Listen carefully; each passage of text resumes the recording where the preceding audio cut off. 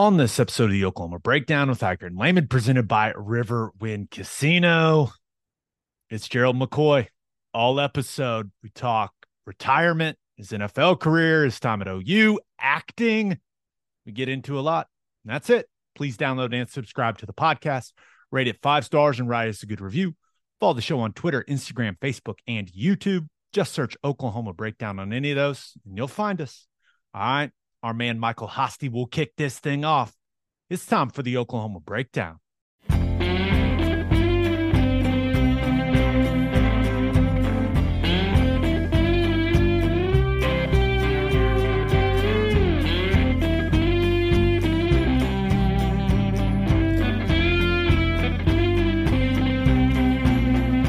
Well, it's Friday and we're getting tore up. Down to the river in the back of Fred's truck. Remember I asked you, you said it was alright. Go get juice down by the riverbed tonight. So it's late. It's a beautiful Wednesday, May 3rd, and you're listening to the Oklahoma Breakdown with Iker and Layman, presented by Riverwind Casino. Riverwind is Oklahoma City's premier casino experience, and there are so many reasons why Riverwind is consistently voted OKC's #1 casino, but it all starts with their amazing variety of gaming thrills and excitement. Riverwind's beautiful award-winning environment plays host to more than 2,800 of the latest electronic games with a huge selection of table games, including blackjack, blackjack match, roulette, and Teddy's favorite, craps. No matter what your game, Riverwind has it in spades and hearts. And to learn more about their gaming promotions and entertainment options in the month of May, all you got to do is visit riverwind.com. Riverwind Casino, simply the best. Now, recording this on Wednesday morning, please leave us a 5-star review and a nice comment.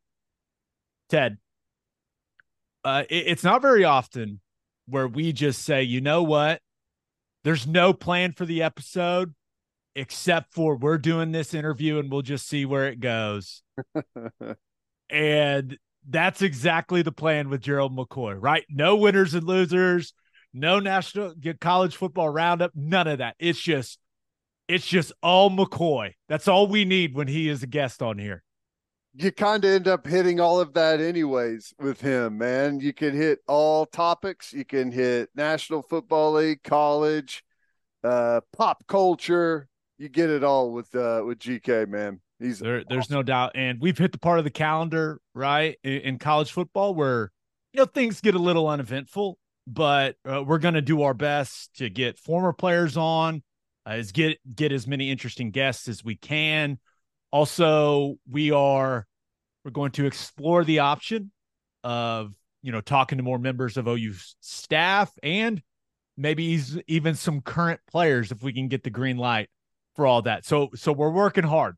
People, we're working hard, but let's not keep these people waiting anymore. Here is it. I mean, he's Gerald McCoy, ladies and gentlemen. He's the best. It is our pleasure to be joined by one of the best players in the history of Oklahoma football. He was a 6-time Pro Bowler in his 11-year NFL career. Gerald McCoy is in the house. Retired Gerald McCoy is in the house. GK, what's going on, man? What's happening, fellas? Y'all doing all right? doing good. Great. You're retired now. Do you get the panic attacks every now and then that you're supposed to be somewhere, supposed to be in a meeting, supposed to be at a workout? No, they haven't hit me yet. Because I had these couple injuries the last couple years, I think I got most of those out the way. At this point, I have panic attacks about not waking the kids up for school.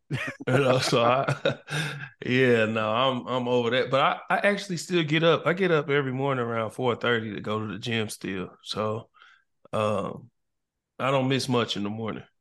I was about to say 4:30. My goodness. Now, okay, let's start with your retirement, right? Because you officially announced your retirement. I think it was April 14th when you put the video out there. Just what type of emotions did you have kind of hit and send on that and making it official? What's crazy is I had planned on doing it on my birthday, which was February 25th, but some things fell through. Had to push some things back, kind of how I wanted to do it. didn't work out how I wanted to. So I had been planning this for a little bit, but then eventually I was just like, screw it, man. I'm just put it out. And my wife and I talked. She was like, do it, this week. And I'm just thinking, okay, when should I do it? So I talked to my marketing team, and I was on the carton show on FS1, and they was like, you might as well like release it while you're on the show so it could be a segment. And I was like, smart. So that's what I did. I gave the producers heads up, and I did. And actually, people retire, they like, oh, I want to do it my way. I want to say it, whatever. I hadn't even send it. I had one of my marketing team members send it. Like, he was going back and forth. He was like, okay, we got it mapped out, this, and this. I was like, all right, let me know when it's out. And like, we was on commercial break. He was like, gee, it's up. I was like, all right, cool. I didn't even have my phone. So I didn't see like any reactions or nothing until like an hour later, so. Well, now that you're done, like Right. it's over, like how are you with it mentally? How are you as you look back at everything and like did you get everything out of the NFL that you wanted? Yeah, I believe I did. There's obviously all of us, at times, well, not all of us, but I was, you know what, I'm going to say all of us, because even Tom Brady had trouble giving it up, and he had 7 rings, MVPs, like being crowned a GOAT, and he still couldn't let it go. So if a person like that had issues like moving on, I think all of us do at a point. But for me, it's just like, man, I can't do another 907. Like, I don't want to do a 907. I don't want to play the run. I don't want to do none of that. And I told myself, when I get to the point to where I don't want to do that anymore, I know I'm done. And yeah, I'm done, man. Like, I still can train. I would still do an individual period, like bag drills, hit the sled, all that. I could do all that. But all the other stuff, no, I'm good on it. So Yeah. you're one of the hardest working people I've been around in Mm-hmm. my football career. And did it make it any better that the reason you retired is because of injuries, right? Mm-hmm. Absolutely. It's not because you didn't still have it. You know what The I mean? You single know what I reason mean? I retired is because of injuries. I want everybody to know that. I wasn't done playing, but your body talks to you, and your body says, "Hey, listen, I need you to, I need you to take it easy on me." Yeah. So did that make it any better in a way? Like, because you still have the get off and the hands and like all that, like the Absolutely. skill set. Absolutely. Did it make it any better that, okay, like, hey, the only reason I'm having to do this is injuries? Like, did that make it any easier? No, it made it harder because it wasn't, it's okay. This is just me. I don't know. I think it's easier being told, okay, you just don't have it, than knowing you have it and can't do nothing about it. It's almost like looking through a glass window or a glass door, and you see something taking place that you can handle or know you can fix, but you can't do it because you can't get in the door. And that's how I felt with my injuries. It was like, I know I'm better than him. I'm for sure better than him. I know I can add value to a team, but these injuries, man, and that was the hardest part, like letting go due to injuries, because in my mind, I had my career mapped out. I would be done when I wanted to be, because I worked hard enough to do that. I prepared the right way. I played this game the right way. On and off the field, I did what was necessary. So I always had a plan of, when I'm ready to be done, that's when I'll be done. Not injuries are going to take me out. And that was tough to deal with. But once I came to grips with it and certain things started happening in my life, like my schedule started getting really tight. I couldn't go train like I wanted to. I couldn't put in the hours like I was used to when I was actually with a team. My kids, their schedules picked up and all that. It was kind of like God was like, yeah, that's it. And then that's when I came to realization, okay, it's time to move forward. And I was okay with it. It took a while, but once I got there, I was so at peace. A lot of people, I was nervous at first because I was in like very, very, very deep turmoil about being done. And then all of a sudden it just clicked. And I was like, oh, this ain't bad at all. I'm good, man. All that. Yeah, they can have it. They can have it. You got anything that you've been waiting to do? I mean, you're active on all the social Mm-hmm. media stuff. You got stuff you want to do. But is there something that you've been waiting on until you retired that you want to jump into, or you just got, kind of take things as they come? Yeah, I hired a broadcasting agent, so I'm gonna be on TV a lot, and that's the plan moving forward. But really, my ultimate goal is I want to act. I love acting. I didn't realize it like how much I loved it until I was at OU in the midst of being an All-American defensive lineman for the greatest university in the world. And I'm sitting at 9:30, 10 o'clock at night, sitting at the theater on campus, excuse me, watching a play by myself in the back. And people ask me, like, Gerald, what are you doing here? I'm like, same thing you doing here, watching the play. They like, no, but why are you here? I don't know anybody. They put on a play. I want to come see it. And I realized then, like, gee, this is probably what you really want to do. Like, you love football, but like, you love this too. And I couldn't put the hours in with acting classes or preparation for it, but I can now. I've actually been writing scripts, doing there's a lot I want to do. So I got some business ventures I'm working on, and yeah, I'm excited about all of it. So you're telling me that there's a little more to your retirement plan than just trolling Texas fans on Twitter. Yeah, screw them. But yeah. Now, Yeah.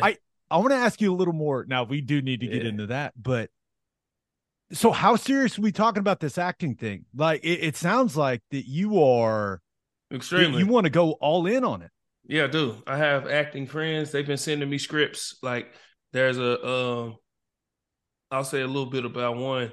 Basically, it's almost like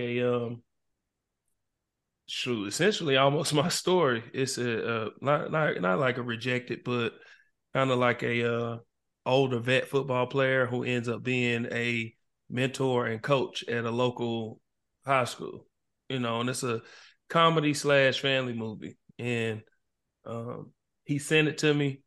He's actually been in a lot of stuff. I won't say who it is because I don't want to give nothing away, but he's been in a lot of stuff, a very popular show. He was a main character on there, and he sent me the script. He sent me 3.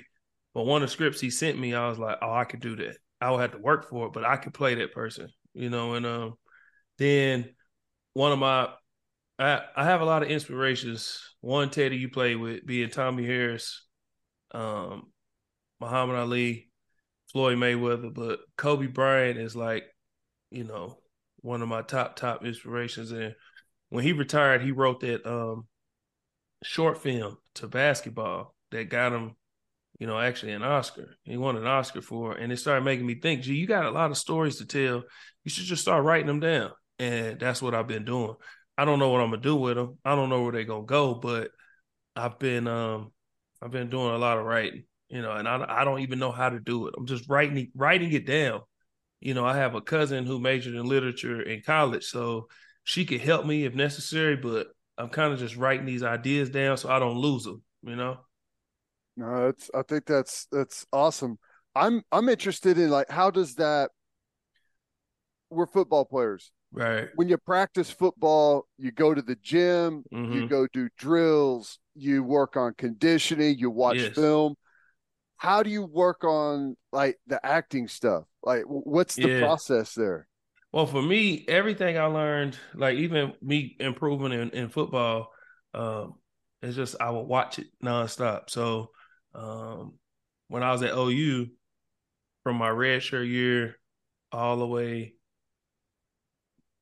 I say right to the spring of my going into my redshirt sophomore year, the year we went to the national championship, I had all of Tommy Harris's tapes from his 2003 season, all his game tapes, even some practice tapes, and I watched them over and over and over and over and over again until I could, like, see what he was doing, mimic his steps. Started infiltrating it, mixing it into my game. That's how I improved. I do the same thing with acting. So the first thing I do, and I've been doing this, and that's what I'm saying, I didn't realize how much I was into this until I really started thinking about it. The first thing I do when I get new movies or something comes out, I always buy try and get the director's cut and get the behind the scenes stuff. I watch all of that before I watch the movie again because I like to see what goes into it. Like the cinematography, what the director was thinking, Are there certain moments that happen in the movie where the actor actually improved it? And that's how I really study it. And then on top of that, starting to take classes, which I haven't started yet, because I got a lot of, I mean, when you retire, you get a lot of free time, man. So you get, I've been doing a lot. But yeah, I'm going to start these classes. But yeah, that's initially how I plan on getting into it moving forward. That's exciting, man. It is. I I'm excited to see where it goes. I know this. Yeah. I I kind of expect you to be a famous actor now, just knowing you, Yeah. man. I got high expectations. Yeah, I'm working on it, man. It's a one day at a time, man. I actually did a thing called the Pro Hollywood Boot Camp back in 2014. The NFL puts on, and we had to go to a seminar for 4 days, I believe it was, and we did classes for 2 straight days, all day. We did cinematography, videography, producing, acting, directing. They put us through like a whole training camps days worth of classes for 2 days, and then we had to actually shoot short films. So everybody had to pick something. You had to either be the sound man, you had to do the videographer, you had to be the director, the producer, or you had to act. Obviously, I did the acting, and they put us through a whole process. So they had real life like directors there that were like worked in Hollywood, and they like walked us through it. So we had to go through like auditions and callbacks and all of these different things. And then the following day, we filmed a short film, which took us 13 hours to shoot a 5 minute movie. 13. And obviously, the professionals, it wouldn't take that long, but us, because we don't know what we're doing, it took us 13 hours to get 5 minutes worth of film. And then the next day, we had like a movie premiere and all of that. So it was pretty cool, man. And I got to meet a lot of actors then. And I knew then when we were doing it, I said, yeah, I could do this. Because, like, I mean, we dealt with Schmitty. You think, like, being on a studio lot, I mean, it's tiring, but nah, I can handle it. Yeah. Well, you've got obviously you have a ton of interests, Mm-hmm. and things that you've been like pursuing in to some degree for a long time. Right. Is football one of them? Because it's interesting. Everyone expects football players to Yeah. be football fans, and Yeah. it doesn't always necessarily work that way. And I know you obviously follow OU, but Yes. you think you'll be following the NFL close? Yeah, I think maybe, I'll follow the teams that gave you opportunity. The Bucks is my favorite team growing up, so I'm always tied to them. I'll follow Carolina, the Raiders, of course, because I got buddies still in there, and the Cowboys. It's like you're forced to follow them. So, other than that, I mean, I got some friends. We talk about it, and football is still my number one love. Always will be. I mean, I put so much into it, and I just love. But like, it's hard for me to watch bad football and not say something about it. Or even if I'm at my son's practices or somewhere, a teenager I see doing something, I just be like, stop, don't do that. Like, that's not gonna work. I promise you. Like I can't. Yeah. So yeah, I love football. I'm always going like Sunday, Monday, Thursday, Saturday, even Friday now, I'll be watching, but locked in as much as I was, I can't say I'll run to the TV every time like I used to, but we'll see. You so it sounds like, with the TV stuff that you're getting Mm-hmm. lined up with the the heavy interest in acting, All right. it doesn't sound like coaching's in the future, because it's one of those things like coaching, you've seen it firsthand, like it can consume you. So I know a lot Absolutely. of people, they see how active you are on social media, and they're like, hey, he's going to come back and join the staff for OU, something like that. I'm assuming that's not in your future plans. And not at the moment, no. I hate to break it to you fans, but I don't think you understand what goes into coaching. Now, I have had phone conversations. My phone has rang, and I have gotten messages about helping recruit, for sure. That has happened. So, fans, that's not breaking news. I said that online, but whatever. I have been like approached about helping be a recruiter, at least like seal the deal recruiter. But I mean, I don't have to do nothing. I don't want to have to do anything. So if I can't give my university everything I got, I just don't want to do it. Like I'll just be a Twitter recruiter from right now. Yeah. It's one thing to do it, have a couple conversations every now and Right, then, and it's another thing to pack in 14 hours a day man. nonstop. It's Phew. crazy how much they work. Yeah, it's nonstop. I don't think the fans know how much they work. And I used to see like my NFL coaches grinding, but I don't think they understand like for a college coach, because you do all those hours and then we all seen it. Your coach might not be in the Friday meeting because they somewhere recruiting. You just see them Saturday Mm-hmm. at the team meeting or at the game. That's just how it is sometimes. So Looking at college football now, right? It's different. It's different than when you played, when Teddy played, even when I played. Now mm-hmm. with how the transfer portal works with NIL. Now, like what do you think about kind Talking of about free this? agency. Yeah, the open free agency. Yeah, What free agency. what do you think about this new version of college football? Uh, I always think about this question, and I had I had an interview with ESPN the other day, and we were talking about this, and they asked me my thoughts, and I had to take a second to think about it because I didn't want to jump out the window and be one of those old heads, those hating old heads. Um, do I think the kids should be compensated? Absolutely. I think all of us should have been, and I think it should continue. My only issue is not even an issue. I think it should be a cap. I think it only should be so much because there's kids getting paid higher than some NFL players, and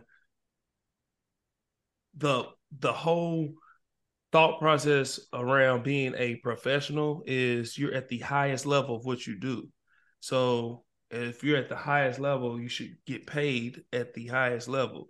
And if you got people at this level getting paid more than people at this level, I think it's kind of, especially people who've been around or stay around. It's very difficult to stay around the NFL. So you got kids making more. Um, I don't want to knock it because I feel like in my time I would have been one of them kids making more. So Yeah, I don't you want definitely would have been. to I don't want to knock it completely, but I just think it should be like a cap, because It's think about backwards this. too. It's Yeah, like think about high school it. kids. It starts at high school and then That's goes back. that's what I'm saying. Like you got kids that's signing deals that's up to. I mean, if you know the business, nobody's making $8 million, but it's up to $8 million. Think about a high school kid. You see this and you reading this like $8 million. I get this in high school. Then kids lose sight of really what goes into the grind of being great at what you do. It's like these social media kids, and I mean, he got looked at because he was at this, and he got looked at. So everything's about social media now. And then what do you tell a kid? Like back when we was grinding, and then we'd leave. Yes, we had the calf, but we might be looking around like, shoot, the heck am I gonna get food from? Like there was times like that. Like we was all, you might have your hookups in Norman or whatever, but these kids now, they coming in with designer clothes and diamond chains. And it's like, what is a coach gonna tell a kid that's making more than them? Like you tell a 17, 18, 19-year-old kid and this grown man telling him, do this, be here on time, this, and he's like, Coach, I make more than you. Like, you know what I'm saying? Like, that's just, I don't know. What I don't like, the NIL I can handle. I mean, it is what it is. I think it should be a cap, but kids should get compensated. What I don't like is free agency, the portal. It's too accessible. It's too like, there's just, go through spring, didn't like it, I'm out. Go through the half the season, didn't like it, I'm out. Go here. It's just, and I had people that gave me pushback like, gee, coaches do it.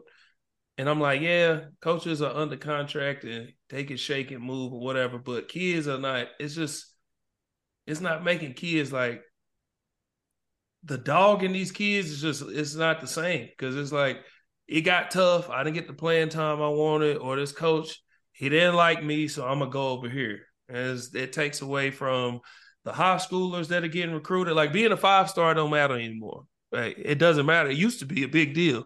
Now it's like, yeah, he's a 5-star recruit, but coaches will tell you, if I can go to the portal and get a kid that I know can play over a kid that's a maybe because he looks good against high schoolers, so the whole portal thing is like, I think it should be just done differently. I don't know what the answer is, but the fact that a kid can just go to spring ball, not like it, and be like, yeah, I'm out. Is you know, I There's don't got to know. be some balance. Like there's Yeah. no like Like you got to whenever you stay make for 2 years at least, or something like that. Anything something. like if you transfer in, you can't just use a semester and then transfer back out. Like if you go in, you got to stay there for at least a year or something. But these kids just go. I don't like it. The first spring, I'm out. Like I don't know. Yeah, it's well, and it goes back to the still very few kids go to the NFL from college, right? Mm-hmm. And like ultimately what you got to do is be teaching some life skills, and Yes. it's not a representation of real life. No. It's setting kids up for a bad view of how things go. There's got to be some type of consequences to different decisions instead of just being able to bounce wherever. But I think we're getting into we're teetering on the edge of being the old heads like you were Yeah, well, talking I about. know that's what I'm saying, and I don't want to be that guy, but it's just like I got kids. I got a son in college. I got a daughter who's about to go to college. I got 3 more kids after that, and how I teach them, I just teach them to be a certain way, and because things get tough, you quit is not the way. Like, here's a story for all the fans. I wanted to leave OU when I was a freshman. I got redshirted that spring. I was dealing with Jackie Ship. I got tired of it. I didn't want to deal with it no more. I called home to my mom, like, hey, I'm done. She hung up on me. I called her back. I said, hey, no, mama, did something happen? She said, no, I hung up the phone. I said, what happened? She was like, hey, man, just go back to practice, man. I ain't trying to hear that. And she hung up the phone. I was like, dang. And that's how I grew up. She made me grow up. Like, stop being stop being a punk. Like, deal with your coach, go to practice. If you don't like what's happening, do something about it. And I did. But these kids, like, oh, I don't like my coach. I'm gonna hop in the portal. I'm gonna get out of here. And that moment made me a lot tougher. And you teaching these kids that when life don't go your way, you just quit and go somewhere else. And that's not how it works. There's just and it's turning college football into a business, which is what the NFL is supposed to be. Instead of the purity of college football being a game, opposed to NFL being a business, is like. So anyway, I love OU. The rest of the BS I don't deal with. Well, It's I, too much for me. I think that just to add on to that real quickly, I cannot. I love Coach Venables, Mm-hmm. but he made my life hell, like Mm-hmm. total hell. And I Absolutely. can't say that had the rules been like they are now, that I wouldn't have stuck it out and gone through that misery to Yeah. to get to where I ended up. I can't say that for sure. I mean, Mm-hmm. it would have been very tempting to say, I'm going to go somewhere where it feels like someone wants, like I don't Yeah, for know. sure. So how many people, how many players may have been affected by that and gone and taken what appeared to be an easier route, and it never materialized to what they ended up. I don't know. Yeah, for And I sure. guess there's the flip side of that coin too, that maybe some guys would have had some better opportunities, but I don't know. I feel like it's always worth more to persevere through the tough situation than it is to go find an easier one. For sure. For sure. We'll get you back to the interview. But first, Love's Travel Stops is now offering a nationwide 10-cent per gallon discount on gas and auto diesel. Just download the Love's Connect app and scan your barcode at the prompt on screen and watch the price drop 10 cents per gallon. Across the country, the Love's Connect app unlocks exclusive deals and can help any traveler plan their route or meal on the highway. So before you hit the road, be sure to download the Love's Connect app to save 10 cents per gallon and experience the country's best highway hospitality at Love's Travel Stops. Love's also have you covered if you forget your phone charger or headphones with their expanded mobile to-go zone. And of course, don't forget to grab yourself some of that delicious Java Amore. Opolis Clothing is the exclusive home for all of our Oklahoma Breakdown merchandise and is the best place to get your OU and OKC Thunder gear as well. If you want to live your life in better self-comfort, go to opolisclothing.com. That's OPOLIS clothing.com. Use promo code TED, TED, for 10% off your entire order. It's opolisclothing.com. Use promo code TED for 10% off. Buttery soft and 10% off. And hey, you hungry out there? Well, then head to the garage for hand-smashed patties, butter-toasted buns, and ice-cold beer. Their food is fantastic, and it is the perfect spot to watch any big game. Visit eatatthegarage.com to find a location near you and order online from the garage in your neighborhood. All right, back to the interview. Well, there's also my story, which Kevin Wilson, Gerald was around Kevin Wilson. I think we all I have. was all around Wilson. individual and tight end individual at the time was insane. My two partners in individual were two guys named Jermaine Gresham and Lane Johnson. Mm-hmm. And then Jackie Schiff was the one that would have gotten me to transfer because it was week 1 heading into the BYU game. He was like, Gabe, you're going to come play scout team center against Gerald and Adrian because you're the only one that likes trying over here and likes to block. Right. So, and then they moved me to offensive line during the next spring. So you can imagine if the portal would have been available to me, it was always my dream to play at OU, but gee, I don't know what I would have done. Man, you were making my life miserable on a daily basis. I was forced to, man. I practice extremely hard. Like I practice very, very hard. Can confirm. Here's the thing. I also know that because we doing so many reps, I know how to gauge and go to a speed to where we can get our work in and not kill each other.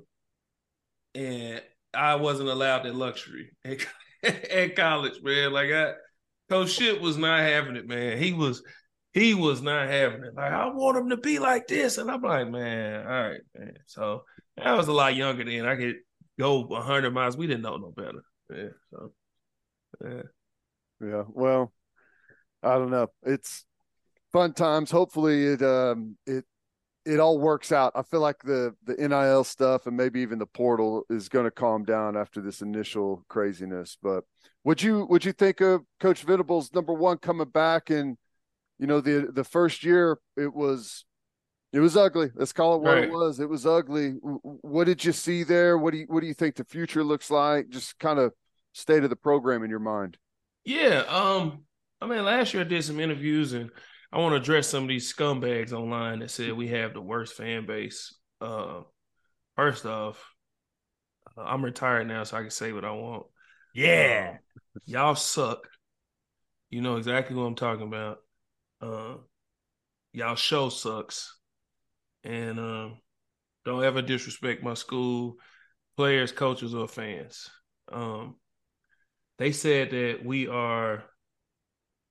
have the worst fan base because a coach with a resume like Brent Venables decides to come back and fan, which is short for fanatic, got overly excited and was happy that their school was going to win. And when it didn't happen, the same fan base said, well, you know what? It was a rebuild year and, we'll be okay. And they said that our fans were idiots because they said that we were going to win and then we didn't. They said, oh, we wasn't supposed to. Yeah, that's how it works. Once you finally realize, okay, we didn't have the right team. We had injuries. We had this and this. That's what fan bases do. But because a fan base was excited about a coach like Brent Venables, and then when it didn't turn out, instead of them bashing him or the team, they were accepting of the fact that it was a rebuild year with their idiots. Okay. You guys suck. And I just want y'all to know that. And yes, when this gets posted, I will tag them and let them know I was talking directly to y'all. And y'all suck. And don't ever disrespect my school. Yeah, I'll make it into a clip for you and I'll send it to you. Thank you. And now back to BV. I'm extremely excited about the future. Last year when I did a lot of interviews, I said that this would, the fans, I tried to warn them, temper your expectations. It's okay. Big game Bob, his first year wasn't great. Then here we come with a natty. And then the rest is history. Now he's in the College Football Hall of Fame. We lost a lot of players, one being the Heisman Trophy winner. You have the Heisman Trophy winner on your team, and then you lose him. Yes, that's a huge drop-off. So, come on, man. But I trust BV. He brought all the right people in, brought people in from our time, coaches and players. And I think we on the up and up. I believe we on the up and up, and he's getting the right players in, the right type of players. You know, you can have guys in that are talented, or some guys we've all been around them, guys that were not overly talented, but they worked hard enough. They turned themselves into something. I don't know if we had that last year. I'm not saying we didn't, but I don't know if we did. But me personally, I just don't know if we had everything necessary to be who OU's supposed to be. But moving forward, I believe everything's going to be going up. So I'm excited with BV at the helm. He's a winner. He knows how to win. Teddy just let you know he knows how to push guys into being great. So and talking to him, he's calmed down a whole lot. He's evolved and understand he can't be this way as a head coach. So I believe that group all that together, we on the up and up. And I'm not worried about the SEC at all. I'm not worried about nothing we about to face. I'm always going to rock with my school regardless, because I believe eventually we'll figure it out. We always do. So that's how I feel. Won a lot of games. Absolutely. For a long time. And you mentioned, before you say that, hey, you stupid Texas fans. Okay. Okay, so 06 I didn't play. So when y'all say I was 3-1, I didn't play. I was redshirted. Okay, 07 we won. 08, I think people forget that we were up 14 on Texas, and then Ryan Reynolds got hurt. I think people, it's just like goes out of everybody's mind that our middle linebacker went out, and then all of a sudden Texas offense started clicking. So our middle linebacker, who was destroying everything in the game, goes out the game, and then all of a sudden Texas offense starts working, and nobody says, oh, maybe it was Ryan Reynolds leaving the game. We had guys that had never played coming in trying to fill in for him. Yeah, it's a huge hole in the game. And then the following year, no Sam Bradford, no Jermaine Gresham, and y'all won by 3 points. Y'all suck. Texas, y'all suck. And I'm never going to say that. And I just don't like y'all. And I'm not afraid of any of y'all fans or players or coaches. So screw Texas. Let's move forward. Okay. I like that. I like that. I think people are going to enjoy that. Clip 2. Right. And I have found the promo clip for the episode. Now, Gerald, I do want to talk about your NFL career, because just a wildly successful career. But, you go back and you look at those first 2 years, right? Back-to-back injuries. Was there ever a moment in your head where you're like, man, because it was biceps both times. Like, was there ever that moment where you're like, hey, this thing may not get going? Right. It was. The reason it was, I was really more confused because I'm like, man, I know we are Smitty built. Like, that's a term we use. Like, you thinking like, nah, man, we are just built different. But honestly, Smitty built is more like a mentality, how we grind, knowing how to push through things. But I mean, being Smitty built also can bring a lot of injuries because we did work extremely hard. So those first 2 years were really like tough on me because, one, how much I had put into the game, how much I loved it, expectations, coming into OU, being ranked really high, and then redshirting was like, but I fought through it. And then getting drafted really high, and then starting my first 2 years with injuries was like, here we go again. But I just thought back, and my wife really helped me. Like, I was sitting one day in my theater, and I was just sitting there looking, like, kind of just looking with this blank stare, and she walked in. She's like, why are you just sitting there? I was like, I don't know. I just ain't. She was like, are you going to sit here and sulk and be a punk, or are you going to get up and do something about it? And when she said that, it just like clicked to me because I'm like, you ain't going to call me no punk. It's just, and I just, it just, something clicked. And I said, you know what? Everybody who doesn't believe that I can be what I said I'm going to be, I'm going to show them. And from that point on, just, Was there a teammate or a coach or anyone that had a special influence on you at any point early in your career that maybe put you on the right path or gave you a couple of things that you really used for the rest of your career? Yeah, you played with one. His name is Davin Joseph. My first practice with Davin, Davin was a bully. My first practice with Davin, we was in OTAs, and Davin was like, man, it's great to have you on the team. having another Sooner here, like we could talk our noise, but then he put Davin's hands about this big. He put his hand on my shoulder like this. Like you remember in 300 when Xerxes like grabbed Leonidas' shoulders like that? He put his hand on my shoulder and he patted me. And he was like, hey, listen, whatever happened out there today, just know it's not personal. It's football. I said, the heck does that mean?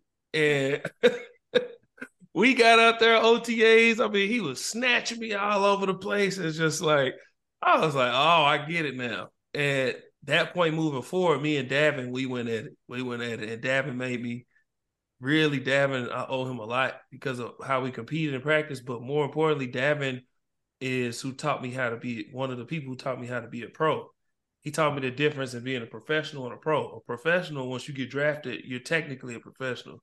But being a pro is your diet, showing up early, not on time, showing up early, staying late, making sure you take care of your body, how you practice, how you prepare the film you watching, mindset, all of that. Davin was the initial person who showed me those things. And then I went in the off season, I would work out with Drew Brees and Darren Sproles and people of that magnitude. Then talking to Tommy and some other guys. And then in 2012, we got Vincent Jackson. Vincent Jackson passed away recently, but Vincent Jackson's nickname was the Ultimate Pro. And how he carried himself, how he moved. I watched his interviews, how he speak to people, everything. And it really showed me like, okay, this is how it's supposed to be done. And you just be yourself within this mold. And I mean, that's what helped me. Those people for sure.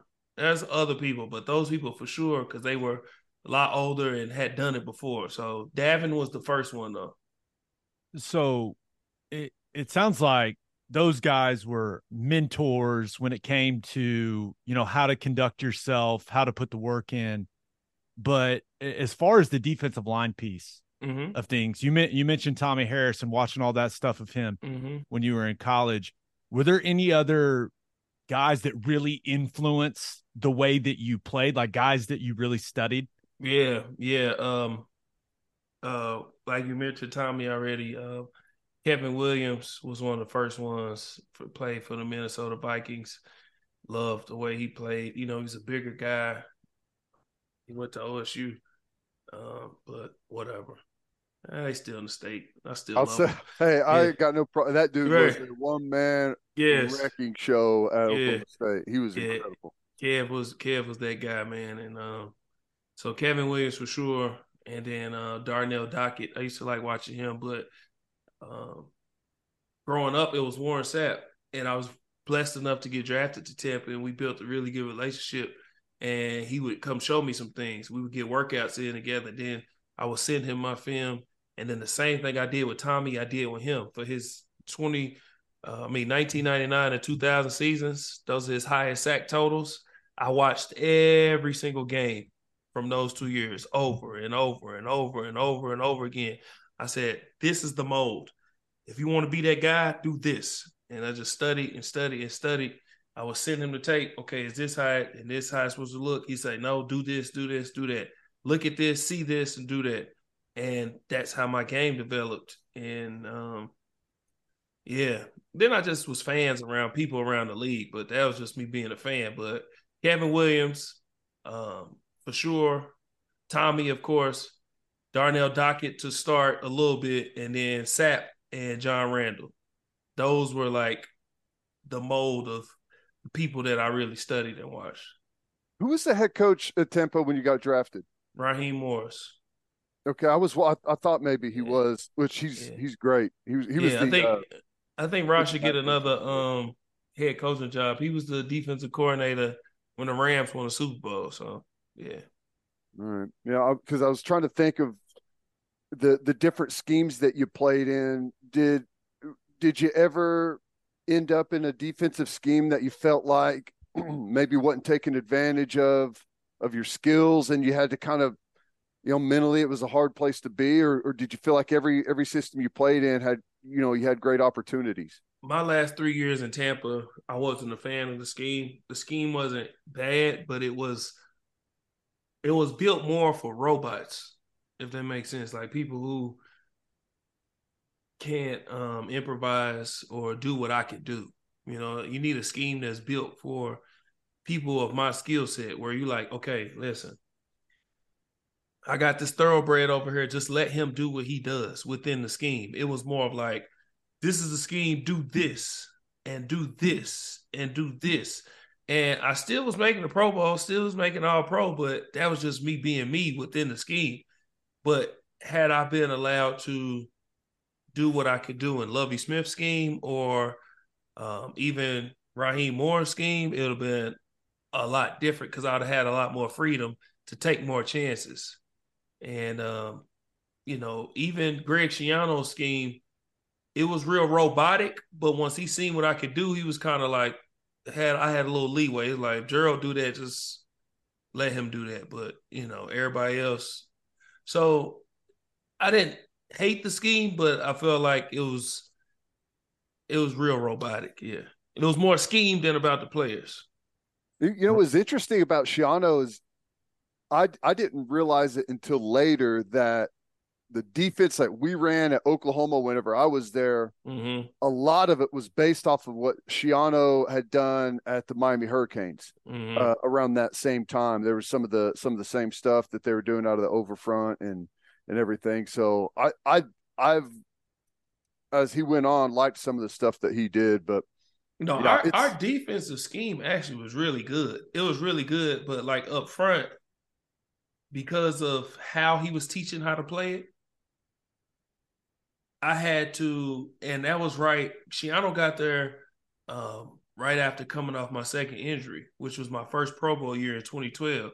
So you got Raheem Morris, who was young at the time and was more Tampa 2, kind of like be free up front, free flowing, y'all work together, defend a certain way in the back end, to where Schiano came in with a lot of like blitzes, like exotic blitzes, and the D-line has to do more like playing more into the offensive linemen so the linebackers can roam free, opposed to the D-line, y'all go, and the linebackers will read off of you.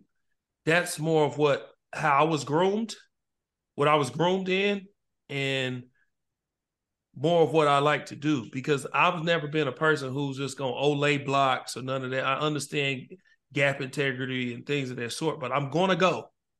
So just know I'm going to go and disrupt, just read off of me. But once I got a rapport with Levante David, who played behind me, we were able to work within that scheme. And it's not ironic that in that scheme, that Schiano, both of us had our best like statistical seasons while we were with Schiano, that's what I'm saying. The defensive scheme was really good.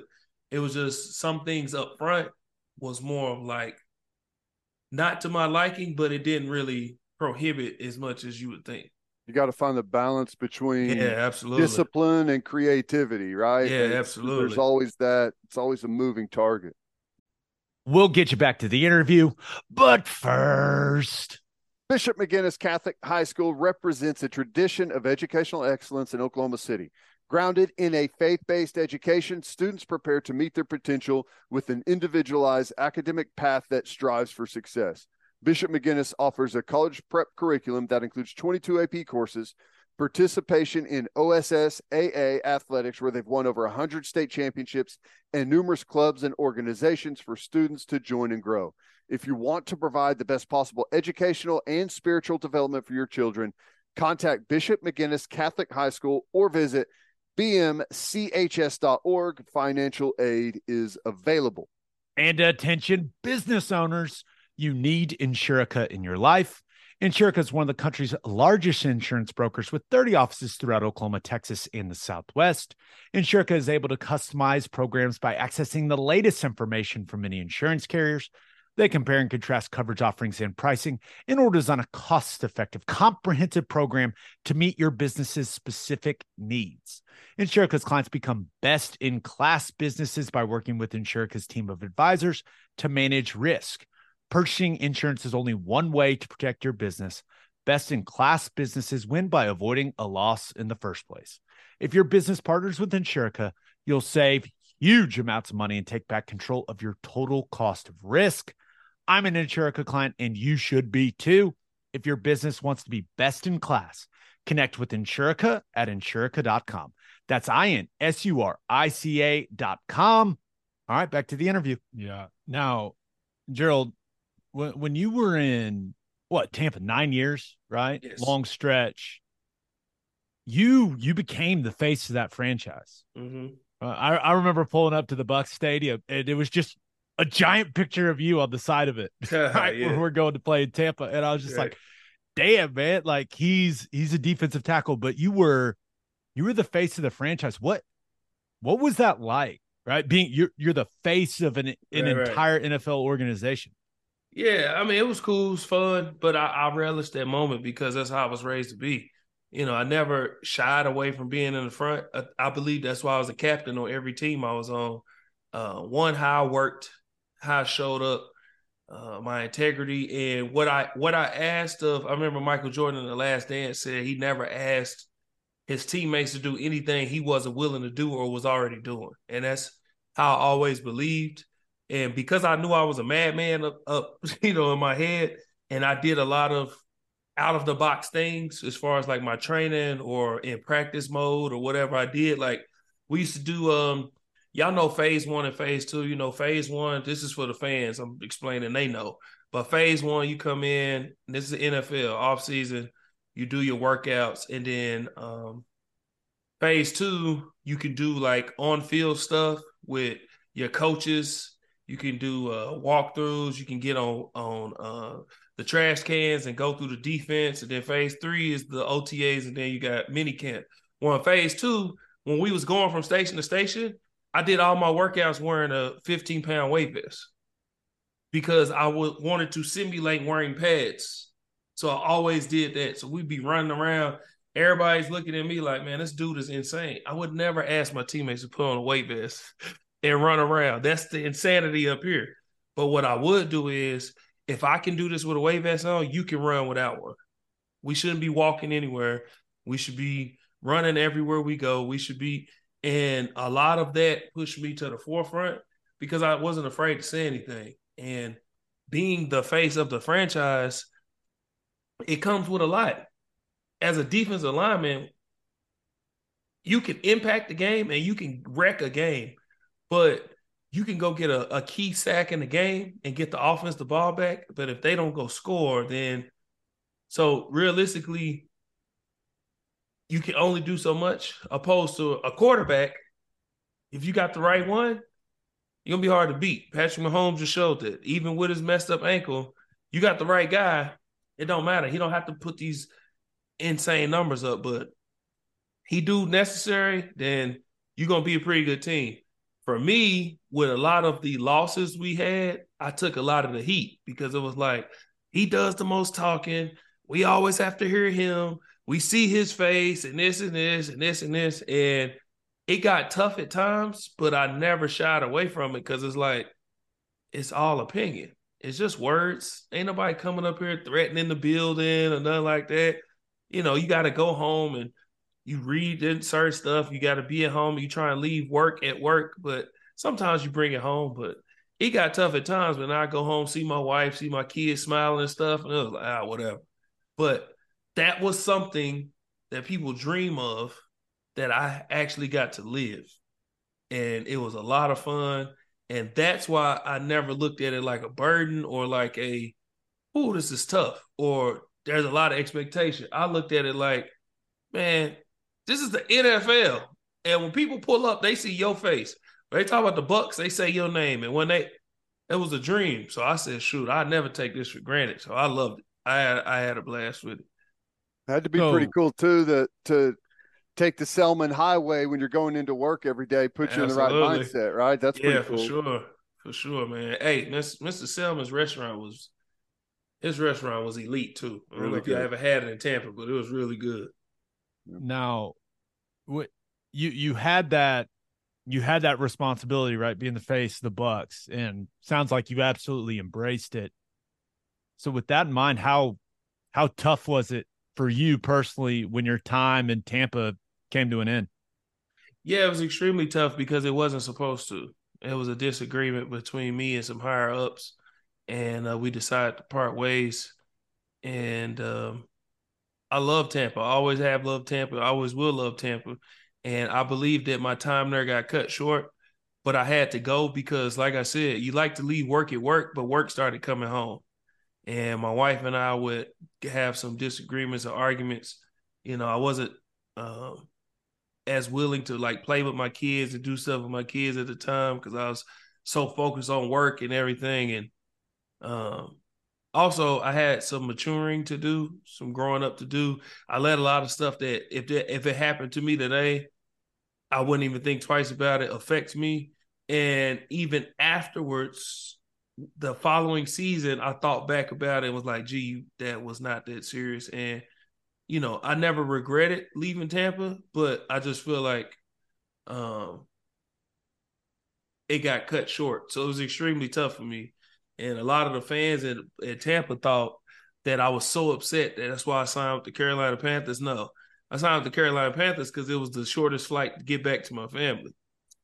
Like the money worked out and I could get home in an hour and a half flight. I could be right back with my family. So that's why I signed with the Panthers. The Panthers initially wasn't even one of the teams who called for me when I left Tampa.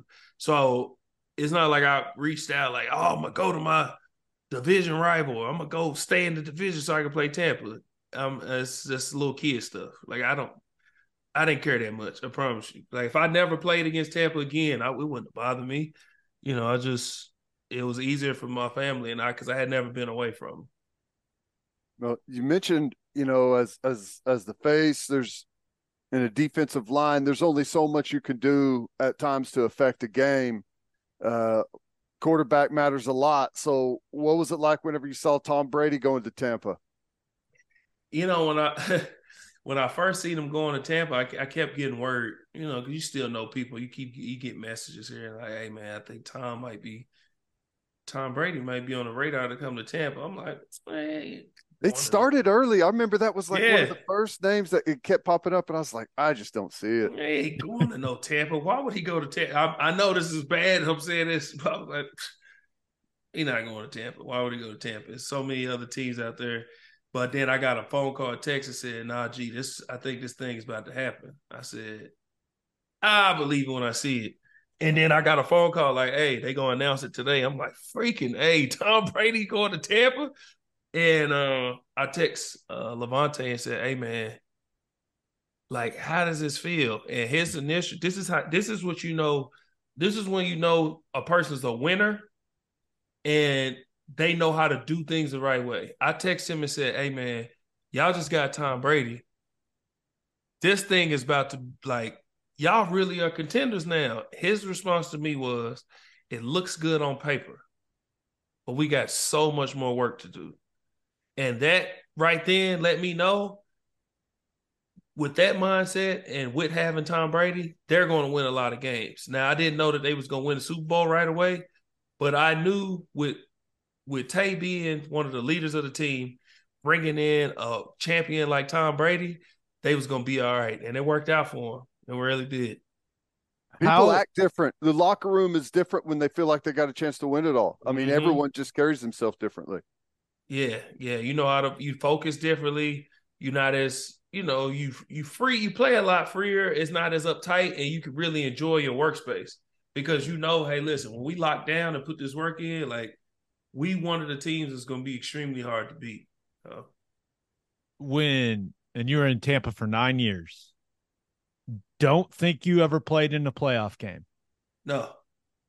How did it, like, I'm sure you were happy with all those guys that you'd been teammates with for a while, but was there part of you sitting there going, really? Tom Brady comes in and they win the Super Bowl like right after I leave? Yeah.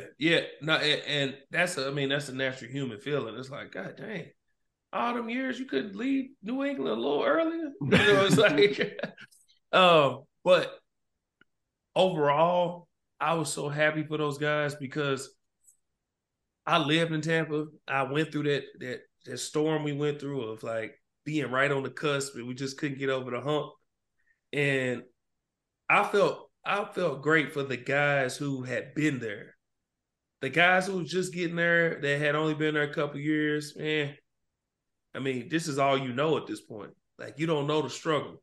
But the Levantes, the Mikes, Chris Godwin was there through those tough, Donovan Smith, the Ali Marpettes, the Will Golstons, people like that. Like, I didn't feel good. Like JPP, he had won a Super Bowl before, so I wasn't like, oh yeah, he got a chance.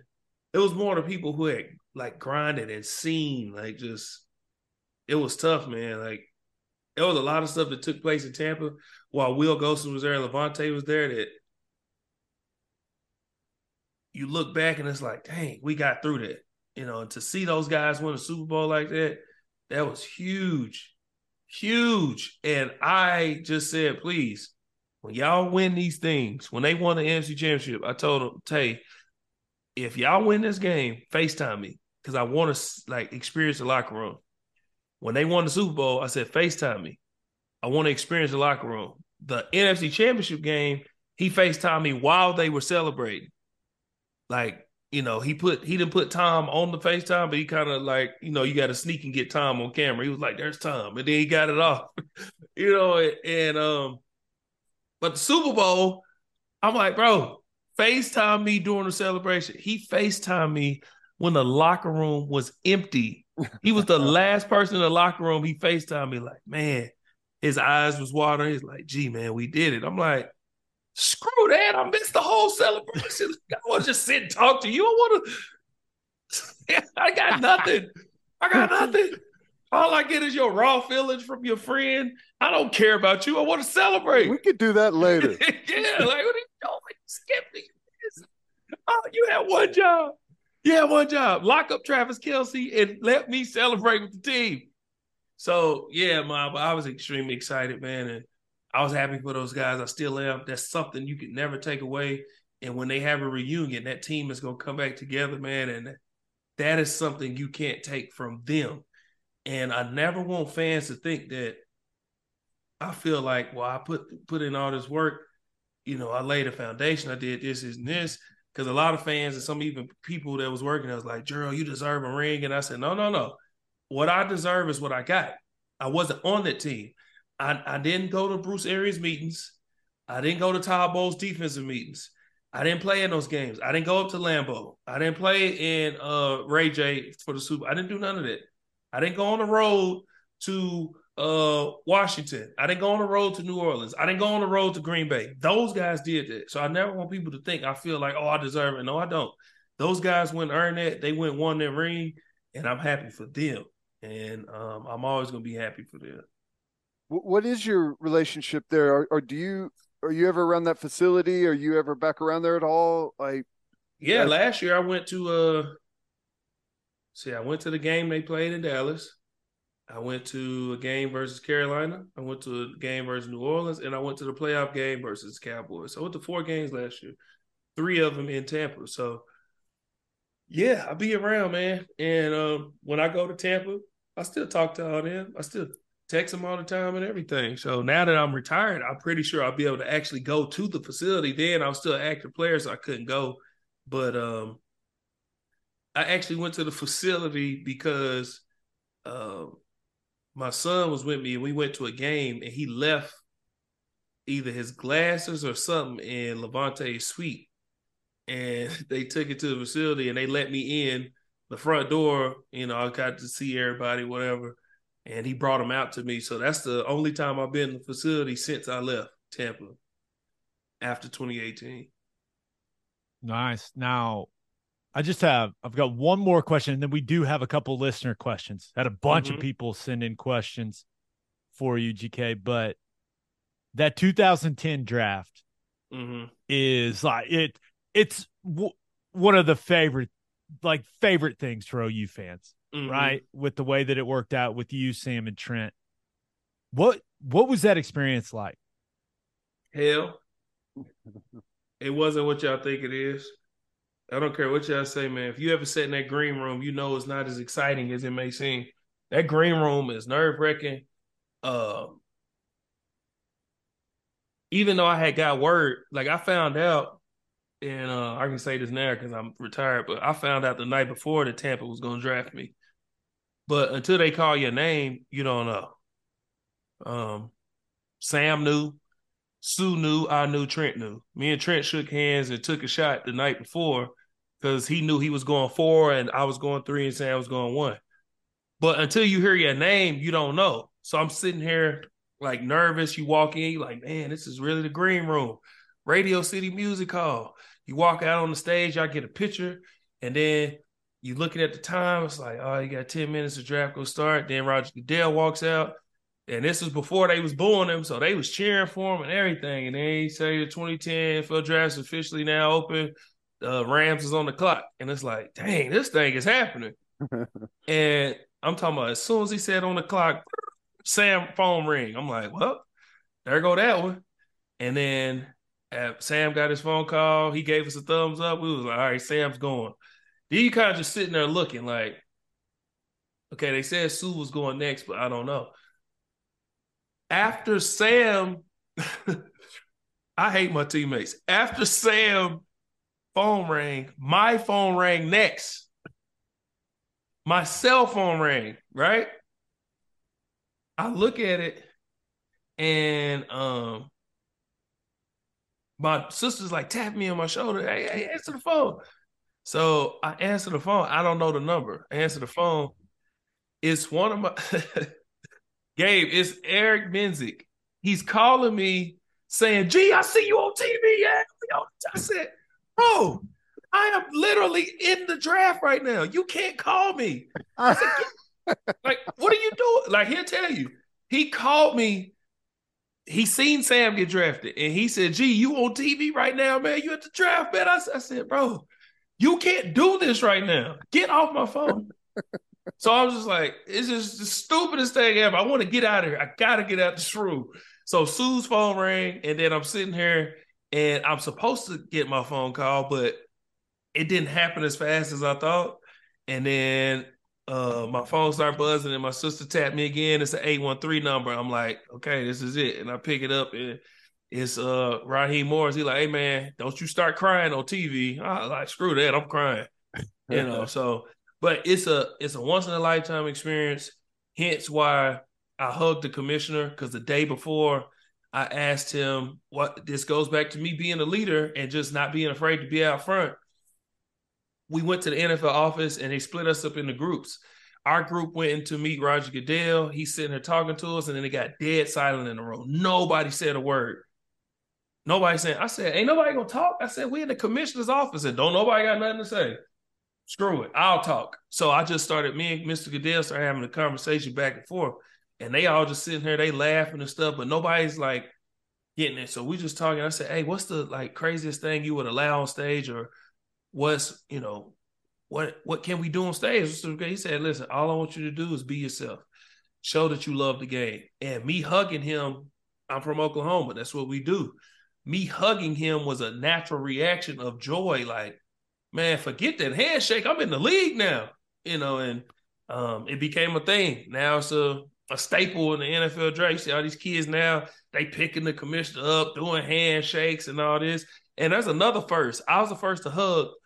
Roger Goodell, first person he gave a nickname was to Trent. He said Trent Silverback Williams. He had never done that before. So, we, OU boys just trendsetters. That's it. Probably loosened him up after he got that big old bear hug. Yeah, it did, man. He was just cool after that. And everybody from there just was hugging him. And I think it kind of opened his eyes to, like, I don't have to be so, like, uptight with these kids, We'll get you back to the interview. But first, John Vance Auto Group has been serving Oklahomans for 40 years. They're family owned and operated, and they got 9 full-service dealerships in Woodward, Miami, and Guthrie. No matter what your vehicle needs are, John Vance Auto Group has you covered. They carry domestic brands such as Ford, Lincoln, Chevy, Buick, GMC, Chrysler, Dodge, Ram, Jeep, and Wagoneer. John Vance Auto Group's goal is to give unequaled service and to exceed customers' expectations in every way, which is why they have their lifetime loyalty program. And here's how it works. You buy a new or used car from them. All you have to do is get all of the manufacturer recommended maintenance done at the Vance dealership.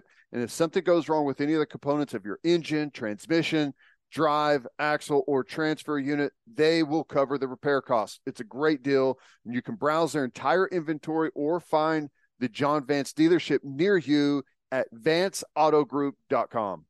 And First Fidelity Bank is a full-service financial institution based in Oklahoma with tailored solutions for all your personal and business needs. Checking accounts, saving accounts, home loans, and much more. They do it all. Whether it's online banking from your computer or mobile banking from your phone, everything is stress-free with FFB. Making mobile deposits, paying bills online, and moving money to different accounts could not be easier. Make your life easier and go bank with First Fidelity Bank. Visit ffb.com for more information. All right, back to the interview. Yeah. All right. So normally on the podcast, we do this thing called Call Your Shot, where our listeners send stuff in, and we had them send in questions for you. This first one, it comes from Smoking with Sap, who asks, which actor was the best Batman and why was it Christian Bale? Michael Keaton, and it wasn't Christian Bale. Christian Bale, for those of you that don't know, Gerald is a big Batman guy. I'm a huge Batman fan. I don't have my Batman chain on right now, but I usually have it on. But let's clear something up, okay? Michael Keaton is the GOAT Batman, without a doubt, without question. You can argue whatever, but most people will say, "Oh, I like Christian Bale." Usually, it's Michael Keaton or Christian Bale, right? That's usually the argument. Who it is? Okay. Every time I ask people this, I break stuff down. I had a guy online. He argued me back and forth. I said, okay, tell me Christian Bale's moment of being Batman. He couldn't give me one. I said, no, tell me his moment. You don't have one for him. Michael Keaton has multiple. I said, okay, now, do you love the movies or do you love Christian Bale as Batman? And once I say this is what gets everybody. I said, the movies were great. He was not. The movies were really good. Everything you loved about Christian Bale's Batman was a gimmick of the movie. His car, the motorcycle, all the gadgets, everything he did. There was nothing he did. His fighting style sucked. His voice sucked. The initial suit was okay. He couldn't even turn his head. So what did Christian Bale do that was so great as Batman? That's all I'm saying. That's all I'm saying. That'll give you something to think about. So no, it's not Christian Bale. It's definitely Michael Keaton. Kevin Conroy, I'll give him a good argument too. That's the animated Batman voice. But other than that, yeah, it's Michael Keaton. There you go. Definitive. Yeah. Pretty, just no hesitation either. Michael Keaton's got to feel good about that. All right, this next one comes from DPC Media, who asks, please ask him what his favorite Schmitty story is. My favorite Schmitty story. It's a lot of funny ones, but the one I remember distinctly is one morning he was out. It was almost like a movie script. We were out there, and I don't know if y'all, Teddy, I used to do it. Gabe, you might remember. You might have been there then. He used to have this rope out back behind the was it the Roy? It's a Roy Williams Center now, ain't it? The Roy Williams workout facility, whatever. Right outside the indoor. Right out back where the sand pit was. Oh yeah. And you'd have to jump over it. Jump over, and it went down like that. So you used to have to go back, go up, and then you have to start up and come down. So we was doing that. Then we got in the sand pit, and it was raining. I'm talking about dangerous rain. And Smitty is sitting here like this, literally like this. And he was like, again. And we doing CODs, which is change direction for everybody that don't know. We doing change direction, and everybody's just yelling again. And I'm like, hey, listen. And I think back to that moment. I'm like, listen, only something like this could have been in a movie. He showed zero emotion. He didn't say good. He didn't say that ain't good enough. He just, again. And we just kept going. I said, this got to be illegal. It's raining. Why are we still out here? Why are we still out? He was not blinking or nothing. Even, listen, Scotty and all of them was like, all right, come on now, Smitty. Nope. He was sitting there again. I was like, man, all right. Yeah, that dude, he was a different breed. He calmed down a lot. But yeah, back then it wasn't no messing around. Sand pit is brutal. The first time we did change of direction in there, everyone's feet, because the sand gets into your shoes. Absolutely. And it just destroys your feet. Everyone's socks were all covered in blood. It was wild. Yeah, it was bad. And then if you do it before the lift, it's like, yeah. So, yeah, that's the one distinct Smitty story I remember for sure. Besides the making us run and slide with weight vests on, and, we had the You need to parking commission ramps. And, like a painting or something of Schmitty standing there in the yeah, rain. seriously. Like, it was, we had some. Oh, you know what? I got a better one. This is more for the fans so you can laugh at Gerald. I think we all know there was a running back from Palestine, Texas that came to OU. He might be a Hall of Famer, I don't know. A little guy named Adrian Peterson. He my first year at OU, we did the freshman workouts, and then they split us up into the vet groups. For some reason, because I was so highly ranked as a defender, he put me with the linebackers, running backs, there was tight ends, that group. Mm-hmm. And I'm looking around like, why am I in here? All my other D-line freshman classmates went to the D-line and O-line group. Why am I in here? And it's like, come on, big dog. Hey, are you like them? Are you like them? I was like, nah, I ain't like them, but I would like to be over there. Like, he's like, no, you in this group. So I'm like, man, all right. So we do 600-yard shuttles. Our first time with the vets, 600-yard shuttles. And y'all know, come on, man. These is not like the 50s turning. No, these is like the full 600 long run. He says, all right, big dog, you up there with the running backs. I said, the running backs? He was like, keep up with AD. Oh, he didn't give me no warning. He didn't give me nothing. I said, keep up with AD. And he just yelled, go. I was running so slow. He yelled, Gerald, are you even running? I wasn't. I was like, AD finished so fast. He finished all 6 of his and then ran and came and got me and was like pushing me like that. I said, man, listen, this is not for me. Like, put me over there. And then he put me with the lineman group and I was just fine. I'm running past everybody and I'm like, man, why was I over here in the first place? I ain't never been fast. Like, I can see if I was fast. This is stupid. Whatever. Anyway. Yeah. That's so good. All right, last one, man. I'll let you get out of here. This comes from at Everything OU. Mm-hmm.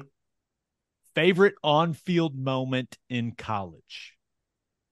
Favorite on-field moment in college? That's a tough one, man. That is tough, man. You won a lot of games. I went to OU, man. Like, this is we have a lot of those. I'm trying to think of one for me though. I won't say favorite, but one of the most memorable is my first actual, like, getting my first sack at OU. We was playing Missouri. Chase Daniels. A lot of people don't know Chase Daniels in college was a dog, man. Mm-hmm. Chase Daniels was that guy, and they came down to play us in Norman, and we ran like this Okie package where you got your 2 ends, your D lineman move to the edge, play D ends. You got the D tackle that's right over the center. Then one of your linebackers stand up and he kind of roam around. And we ran a zone blitz. They blitzed off the edge. I was supposed to cross the center's face, and then when the guard slammed down, I could keep crossing. So I crossed his face and beat the guard, came around, and Chase was looking the other way. Came around, got my first sack. That was such a relief because Barry Switzer told me, he was like, yeah, man, you got to, if you're going to play here, man, you got to get to the quarterback. I'm like, freaking, hey. So I had redshirted, and that was like 4 or 5 games in. I still hadn't got a sack yet. But that kind of opened Pandora's box for me. And once I got that sack, I had a really, really good game. I had like 2 more TFLs, two passes deflected, and, that kind of took me. Then I won like freshman newcomer of the year and all of that. So I'll say that moment for sure was big for me because it let me know, man, you can play this game, because it was Missouri. And I don't think people realize Missouri might have been at the time either number 1 or in the top 5. They were number 1. They was number 1, yeah. So that was huge for me, especially with knowing Chase Daniels being who he was. That was big for me. That's an awesome story, man. You're the best. I love catching up. Yeah. You just put me in a good mood, man. Every time I'm around you, you put me in a good mood. Good energy. And I I cannot wait to see where the acting thing goes, man. Yeah, Hey, man. good luck with it. If Hey, there's my anything wife, I know about you, man, you're gonna succeed at it. my wife tell me all the time. She said, "Listen, you need to hurry up and do this acting thing because what you doing at home ain't. Hey, listen, she tell me all the time, you definitely gonna be a good actor because I can tell you lying right now." I was like, you know, it is what it is. So yes, I gotta take this what I'm doing at home and put it on camera. Yeah, you're the man. Thanks for the time, bro. I love y'all, man. Appreciate it. Thank you. I am. Are the expectations too high? I expect him to win an Oscar now. Well, he's got a process the way he handles everything. He doesn't just go halfway in. You heard him say that. He likes to go all the way, and I think he's going to. I think he'll do just fine, man. He's got good ideas. He's obviously a connoisseur of the industry, so he knows enough people to get some opportunities. I bet he does really well. Yeah, and I think you're going to see him on a lot of NFL stuff as well, right? Doing studio shows and stuff like. He's great on camera. The personality, like the energy, it's just he's perfect. He's perfect. I think he's going to have a wildly successful post-playing career, and he's the best, man. All right, we cannot leave without doing birthday shout-outs, Ted. I mean, come on, right? I know it. Come on. Happy 11th birthday to, oh boy, Maudia, Maudai, Maudia. Yeah. Maudia Rue Hamilton. Happy 11th birthday, Maudia. Happy birthday to Richard Leonard. And happy 17th anniversary to David and Leslie Blaze. And on that note, episode 314 in the books. We'll have a new podcast that'll drop on Sunday. Just a reminder, you can hear Teddy from 3 to 6 on 94.7 The Ref. You can hear me from 2 to 5 on Sirius XM Big 12 Radio, channel 375. Hope you all have an awesome rest of your week. Have a fantastic weekend. And until next time, we appreciate you all for listening. Do what you always do, Oklahoma. Take care of each other.